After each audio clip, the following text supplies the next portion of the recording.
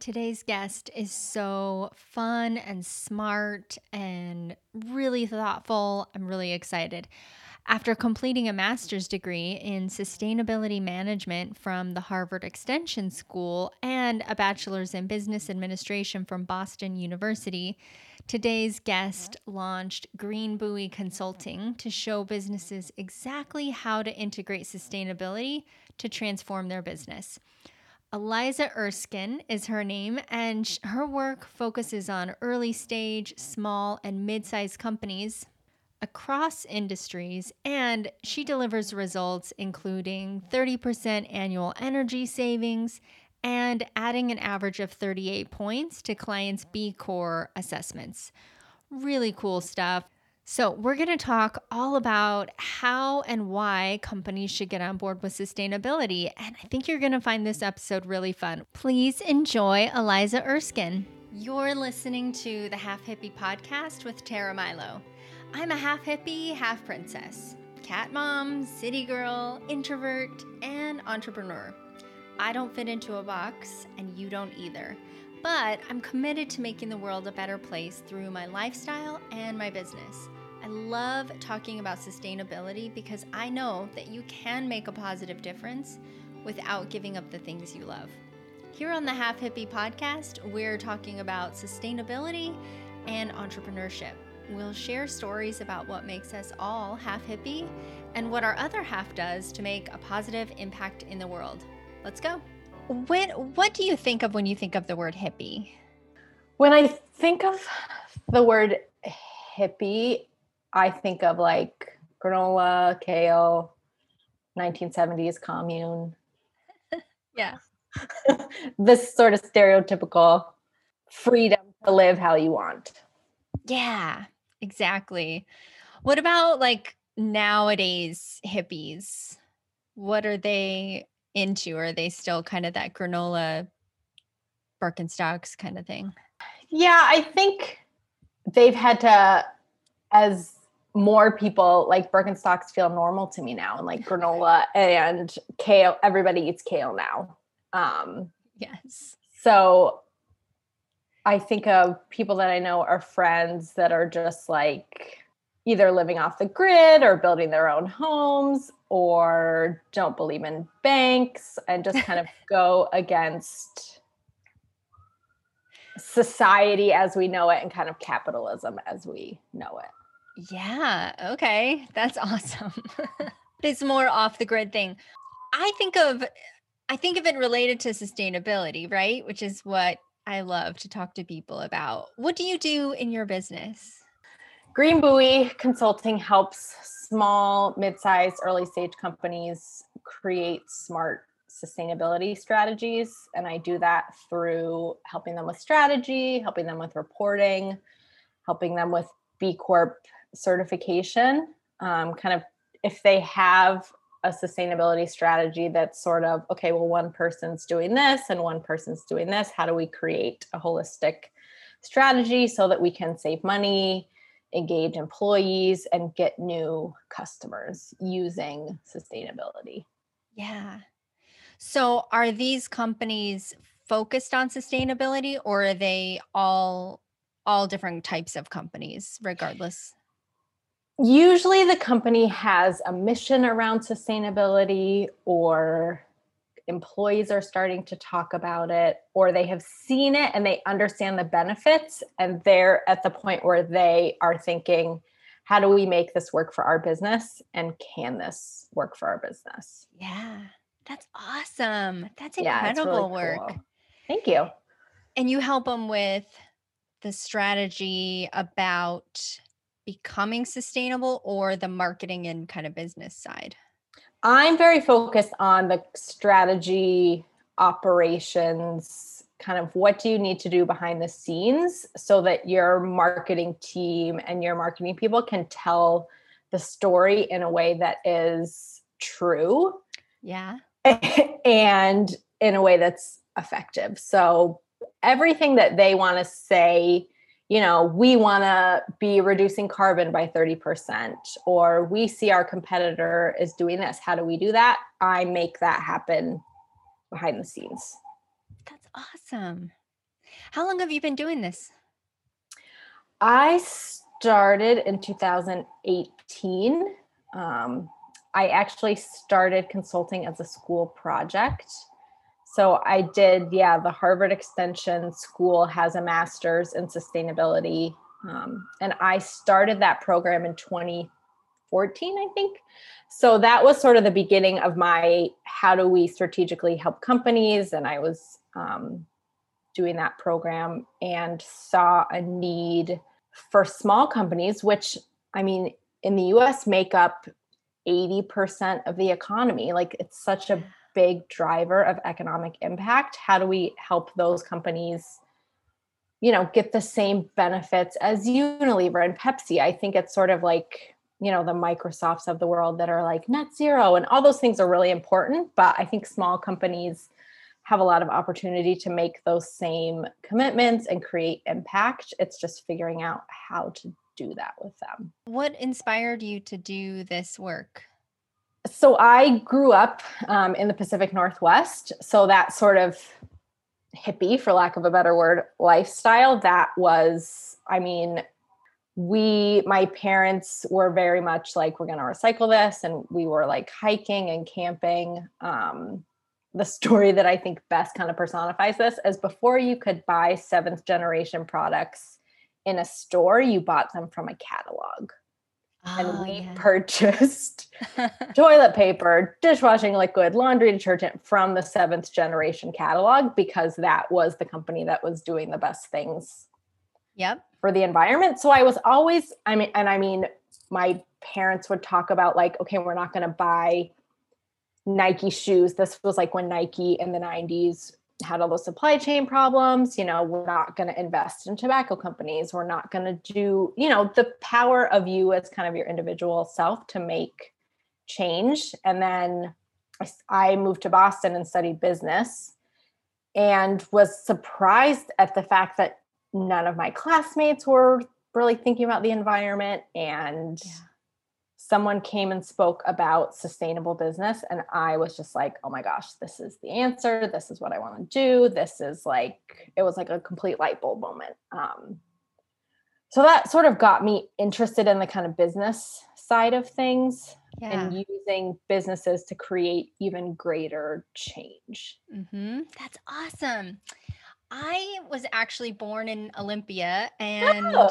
yeah, and I grew up in Utah, but I lived in Oregon for a few years. So the Pacific Northwest is home ish. Yeah, Wherever I am is home, but yeah. Yeah. My parents live in Sisters, Oregon now. Oh my gosh, how cute. Yeah. My family lived in Bend. Oh yeah. So you know that area. Yeah.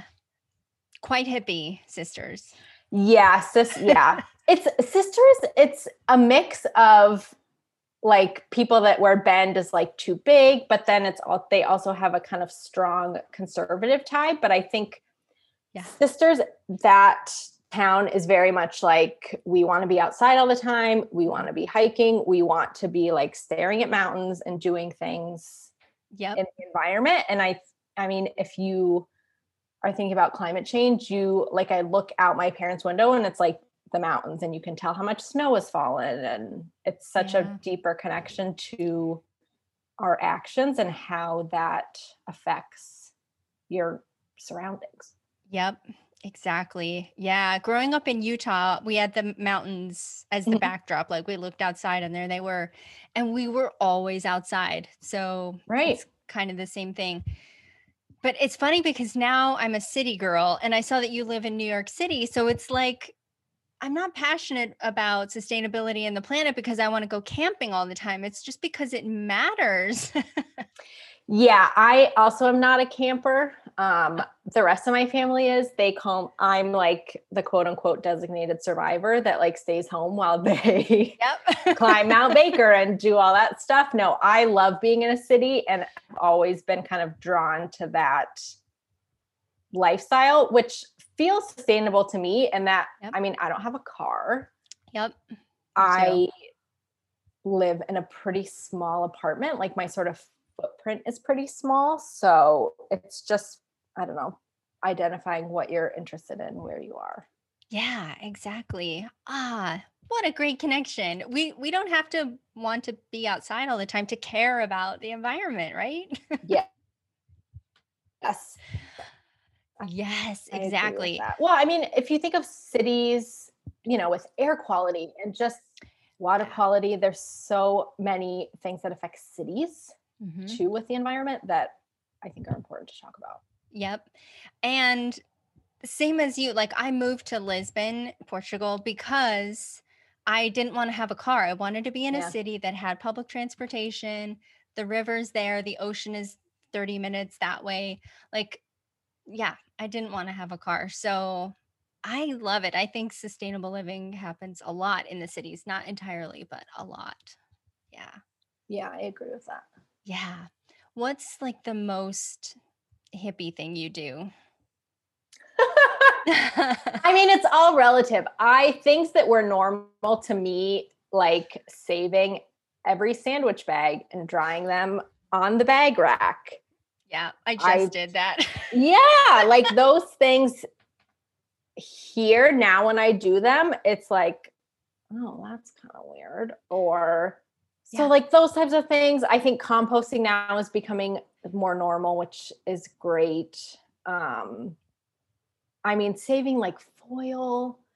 I try and think of it a lot about like food and just like whenever I'm in a grocery store, I am just like, there's so much plastic here. Why is if I get a package, I am just instantly, why is there so much plastic? And I notice if, things are paper versus plastic or just sort of those things that I'll talk about that don't ring as true with other people. So, Yeah.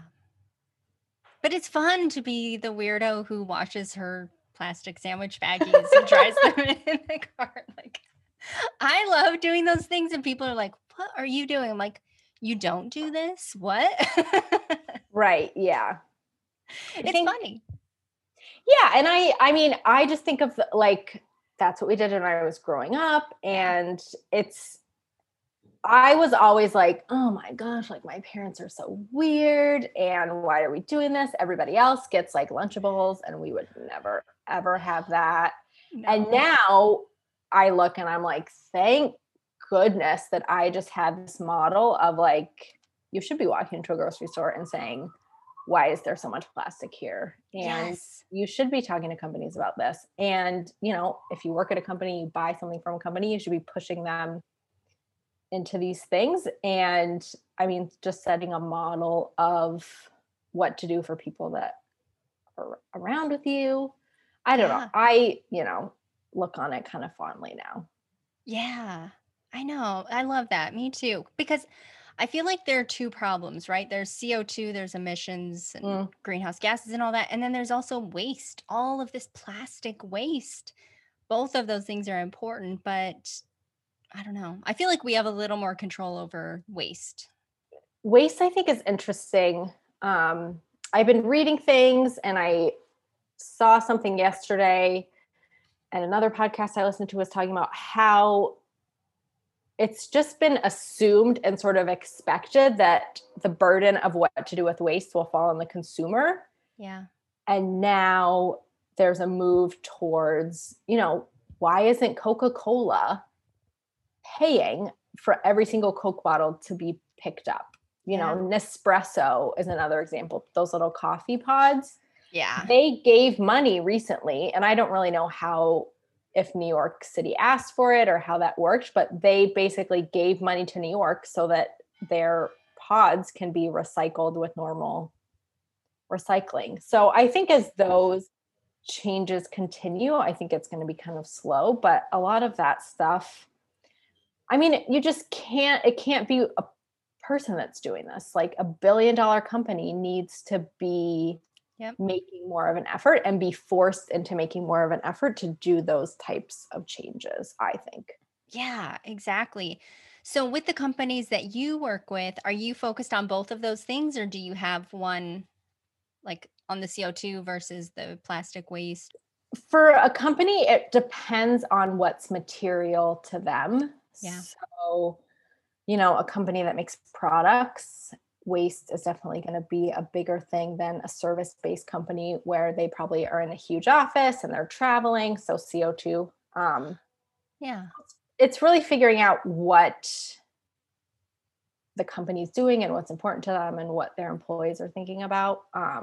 I like to think about it as the triple bottom line. So, how can a company be incorporating people, profit, and planet into decision making, into stakeholder engagement, and into kind of how they're making their sustainability strategy work? Yeah. And oftentimes, reducing waste or making changes is profitable. Like those types of different switches or things to save energy, all those different kind of emission driven changes can be profitable for a company. Yeah, exactly. And consumers are craving more responsible companies. We want to buy more responsible stuff that isn't destroying the planet. So it's a good marketing message too.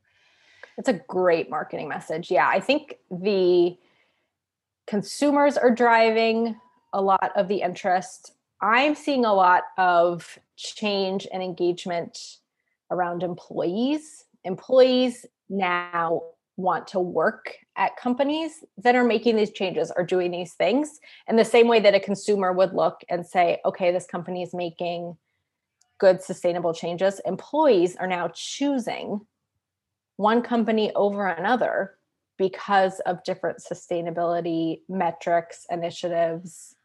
And there's studies now, companies are losing talent because employees are choosing. Yeah, which to me, as someone, I'm like, that's great. Employees Yes. should be choosing this. They're more engaged at companies. There's a lot of things to kind of back up what they're doing, but it's interesting to see from an executive level and kind of the company shift to look at it from an employee engagement, Yep. turnover. Yep. All of those things are now being calculated into the cost of, oh, we have to get a consultant in here, or, oh, this is going to be a big change. And then you ask them, okay, what does it cost you to hire a new employee? Right. For companies, it can be like $200,000 totally to get someone new, to train them, to spend time looking for new talent. Like it's a big drain on companies to not have engaged employees. So that has been a big area that I hope will continue to grow. And I think will, especially as the kind of, Gen Z, Gen Y, whatever the next generation after millennial, Gen X. No, Gen That's X is me. above. Yeah. Gen X is above millennial. Yeah. Once the new, I think it's Generation Alpha is the youngest. Right. Once they're in the workforce, like today's like middle schoolers, Yeah. you're going to have to be doing all of those things. Yeah, exactly. Those are the ones who give me hope, the younger generations, Gen Yeah. Z, I think, because they're demanding it and they're not going to take anything less. So it's Yeah. good. They're Mhm. demanding it and they're making decisions based on it. I think millennials, Yes. you can argue like, yes, we prefer it, we want it, but now the next generation is choosing products or I think that is that kind of extra step, which will only increase as the younger generations get older, I hope. Yep. Yeah, that's great. Ooh, I love it. You're in the best business for this whole movement too. I hope so. It's been exciting to see the change and the development. I mean, even when I started my master's program like 2014, I would tell people, I'm interested in corporate social responsibility. And often I would have to explain what that means, or they would say, okay, philanthropy, or. Oh, yeah, no. And now, yeah, it's just like, oh, yeah, I've heard of B Corps, or I work at a company that does that, or it's more, in the air, I think. And obviously, with different policy changes and things that are coming, like as the tipping point kind of draws closer, I think that it will continue to expand. Yeah, that's great. Well done. Thank I'm you. excited for you. What's something that you do that's totally not hippie? I'm trying to think of now my like bad habits. I mean, I try not to order from Amazon. Of course I do. I Yeah. mean, the takeout in the pandemic, the first, I would say probably like 4 months, I was like, I'm fine, we can cook. And I would say once like December of this year hit, it was just like, no, no. So now just like even picking up food, like there's no need for all these things to be in containers. And yet I am like, I don't want to make dinner tonight. So this is what it's going to be. This is what's going to happen. I Um, know. Yeah. so That is a dilemma, the takeout. And I know. yeah, I think there was a program in Toronto maybe where they had reusable ones and they had like 3 yeah. sizes or something and you would give it back to the Uber driver, the delivery person. I think there's ones I don't know. here in New York too. I Oh, mean, good. there must be. Yeah.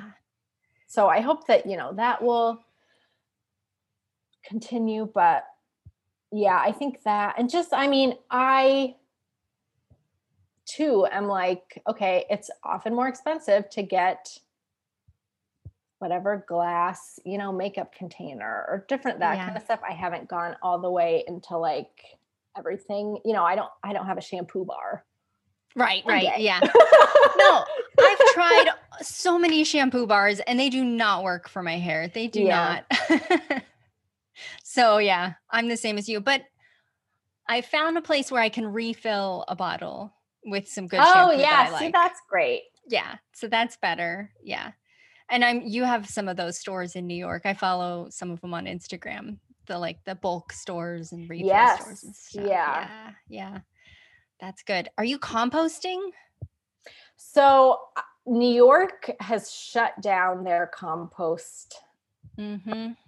I can take it a little bit farther away, and if I can, I do. But I used to have, it was like Wednesday mornings between 7 and 10, and it was like 2 blocks away, and I just had to bring it to them. And that was a casualty of the pandemic. So they're doing a lot of things to bring that back. And I hope that it does come back. We're signing Yeah. all those petitions and trying to do that. But yeah, I mean, that's another thing. Like, why I want there to be like a federal food waste Yeah. strategy. Like, it just needs to be. And I mean, I live in a big building. This was like a college idea. I wanted to create a business where it was companies, so apartment buildings would basically have like a compost center, Mhm. and the apartment would pay me to, come pick up all this compost, and they would incentivize Yep. people to, yeah, I mean, just the amount of, trash and that kind of stuff. And then I look at my friends that have like yards, or like, that's the Yeah. other benefit of having Right. Yeah. having space. It's just like, great, put it in the back with the compost. I don't have that luxury. So Yeah. A friend of mine in Philadelphia has a compost program where I think they pick up her bucket every 2 weeks. And at the end of oh the yeah. year, they get a big bag of compost to use in their yard or whatever.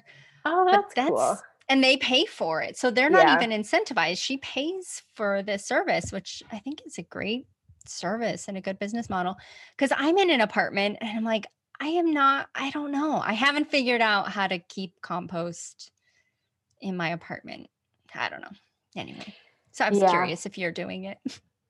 Yeah. Well, I will say, when I was doing it more regularly before, I keep it in my freezer. I have one of those Yeah. like cereal containers that you get at like whatever store that I had. And Yeah. I just put it in there, and then I put it in the freezer and kind of fill it, and then bring that and back. So Okay. keeping it in the freezer cuts down on like smells. Yes. But now there's those nice like countertop ceramic ones. I don't have Yeah. space on my counter for that. I know. I But that's know. nice too. Yeah, I'm gonna look for that when the stores open. Our stores are still closed for another Oh, week or two, but I'm gonna look for a solution finally for composting. Yeah. yeah. I think I don't know if in Europe, I remember someone was telling me many years ago, she lived in Europe, and just like the trash cans were smaller. Like they would only pick up so much trash every week. Yeah, So that's you were for sure. incentivized to use less. Yes, for sure. Now we have like a million trash cans because they're a little bit smaller. Yeah. Like this isn't, it's not exactly doing it. And sometimes I see a compost, like a food waste container, like in a private lot. And I'm like, I have to hear their music all the time. So I'm going to go ahead and put my food in their trash can. I have also passed those, and I'm like, do I take a picture and like mark down the time of when it's here so that I Right. can go use it? Maybe I can like get in. But I also, I mean, I think, I have seen those pay, you pay to pick up your compost bin. I'm sure there's enough people in my building that would be Yeah. interested in that we could, all kind of combine. And so, Yeah, exactly. Well, I'm curious about what's something that frustrates you about the sustainability movement, like people in our space. um, I think the main things that frustrates me, and this is a little bit of what I was talking about earlier, and that it's like somehow the burden has been shifted on the consumer. Mhm. Like it's my job to call my council person and say, okay, you need to be doing this. Whereas I think, companies, first of all, the whole tax situation with companies is a whole other conversation, but just Right. that, it's not, there isn't more policy push, there isn't more push on companies to play their role to, clean up the trash. I think that's an issue. And I think a lot of this is changing, but a lot of the sustainability movement is white women that look like you and me that are probably upper middle class and buy stuff on Goop and say, okay, this is great. And here, which is fine. I think that, it's important that people have access to that, but bringing in people that don't look like us and saying, okay, take the lead and all that kind of intersectionality work that still needs to be done. And I think that's growing, but it's just I don't know, it's not there yet. Yeah, that's a beautiful answer. Thank you for that. I love that. And I feel like other cultures, other people who are not white ladies like us, they have systems and they have great ideas that they've been implementing, right? That we just don't know about. So Right. Yeah. why not tap into that?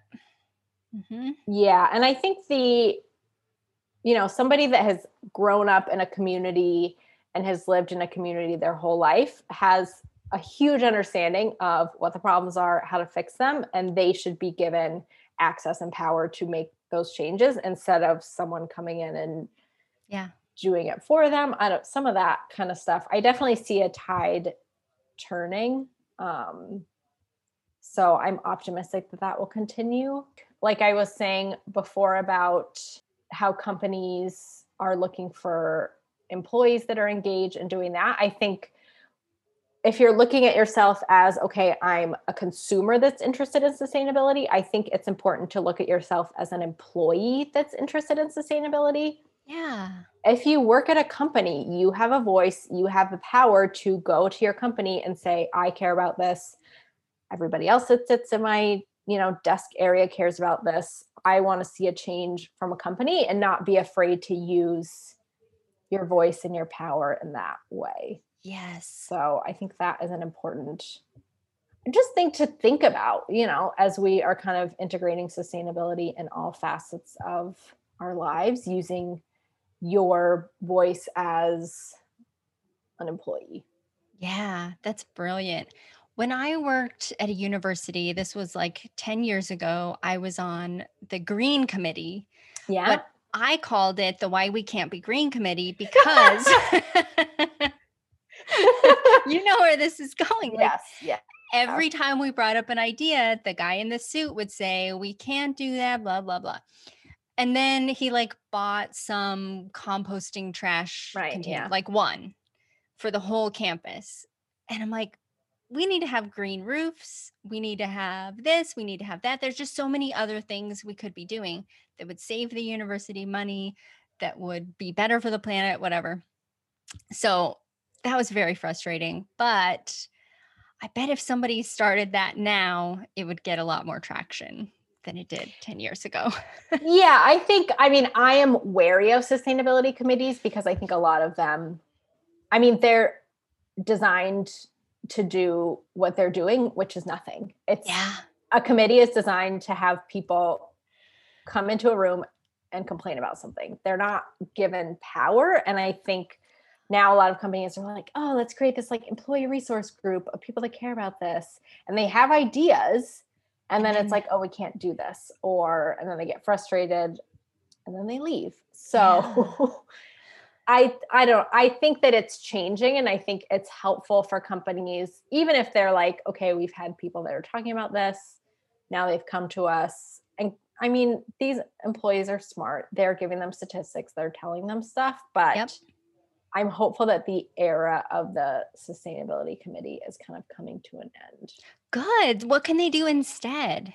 Because, yeah, forming a committee was like just bonking your head in the wall. Like it just nothing ever happened. It was so frustrating. But So, I mean, when what I else talk to to do? people that are part of current sustainability committees, I urge them to basically make some presentation, some proposal to basically say, here's what we should be doing. Here's how we're going to do it. Here's a strategy. Here's, the estimated amount of money it will save. Here's employees that are becoming disengaged because you're not doing it. Here's your competitor that's doing it. So I think instead of using the committee as, great, we've been given 2 recycling cans, what do we do with them? The committee is crowdsourcing statistics, ideas, so that you present that to your board and you say, here's our sustainability plan. Yep. So That I would hope be that turns. Yeah. more effective. But yeah, I mean, the draw of the committee, it's there, and it is a great chance to see who else is interested, but it often just turns into kind of like a complaining fest, or you get frustrated, or you're working for 6 months and get like 1 compost box. So yes. So the committee leader needs to be empowered to assign that research so they can build a proposal. Yeah. That's awesome. Good idea. Yeah, so that's what I would say for that. Yeah, good. Are you optimistic about the future of climate change and all that?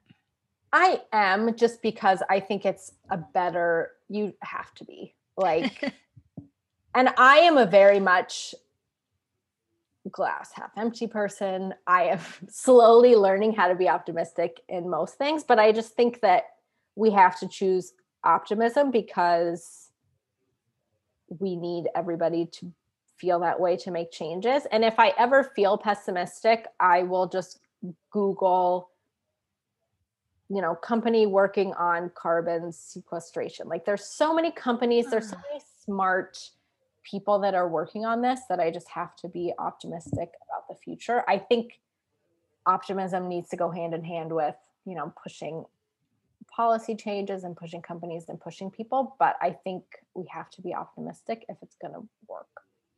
Yeah, that's true. Because if you're not optimistic, then you don't really put as much effort into those proposals. Yeah, then you're already kind of selling yourself short, and it's just, you're already starting from like 20 feet behind the finish line instead of 20 feet in front of it. So as someone who is not optimistic about much of anything, I just have to be optimistic about climate change because that's what I'm thinking about most of the days. But I think it's there, and I think that we're on a good path.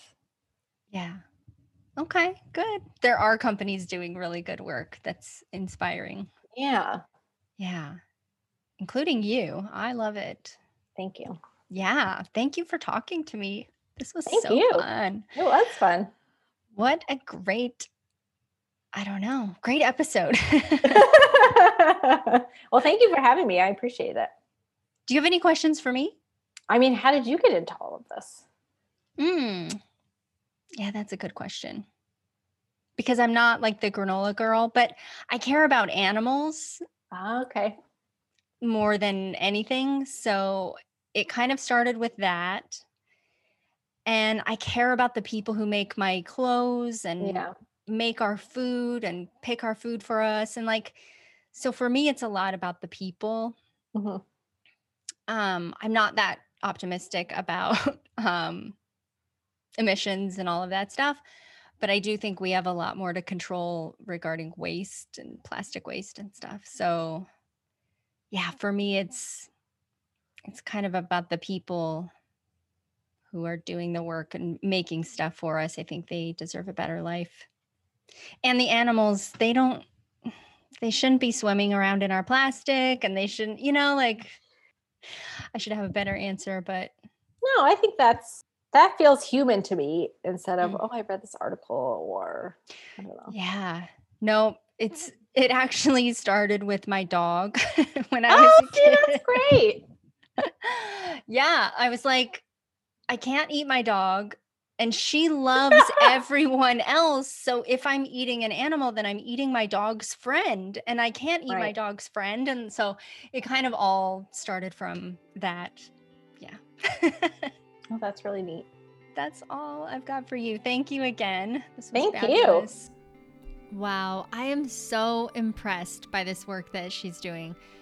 Not only is she helping companies make more money by appealing to consumers who want sustainable businesses, but also saving a ton of money on employee engagement and retention and attraction and all of that good stuff. It's really expensive to keep good employees. So, very cool work. And I think if you're working at a company like I was at the university and you want to be doing some sustainability actions at your company, why not reach out to her and see what she can do and see how she can help you and your company get started on making a real difference for the planet? I think that's what she's good at. So definitely get in contact with her. I'll put all the information in the show notes so you can find Green Buoy Consulting online and talk to Eliza. I hope you'll follow us on Instagram at Half Hippie Podcast. On Instagram, I'll post some related and fun things throughout the week. And if you enjoyed this episode and you want more, be sure to subscribe or follow the podcast wherever you listen. It's totally free. It helps me out a lot and you won't miss an episode. So thank you for joining me. I hope you enjoyed this and I'll catch you soon.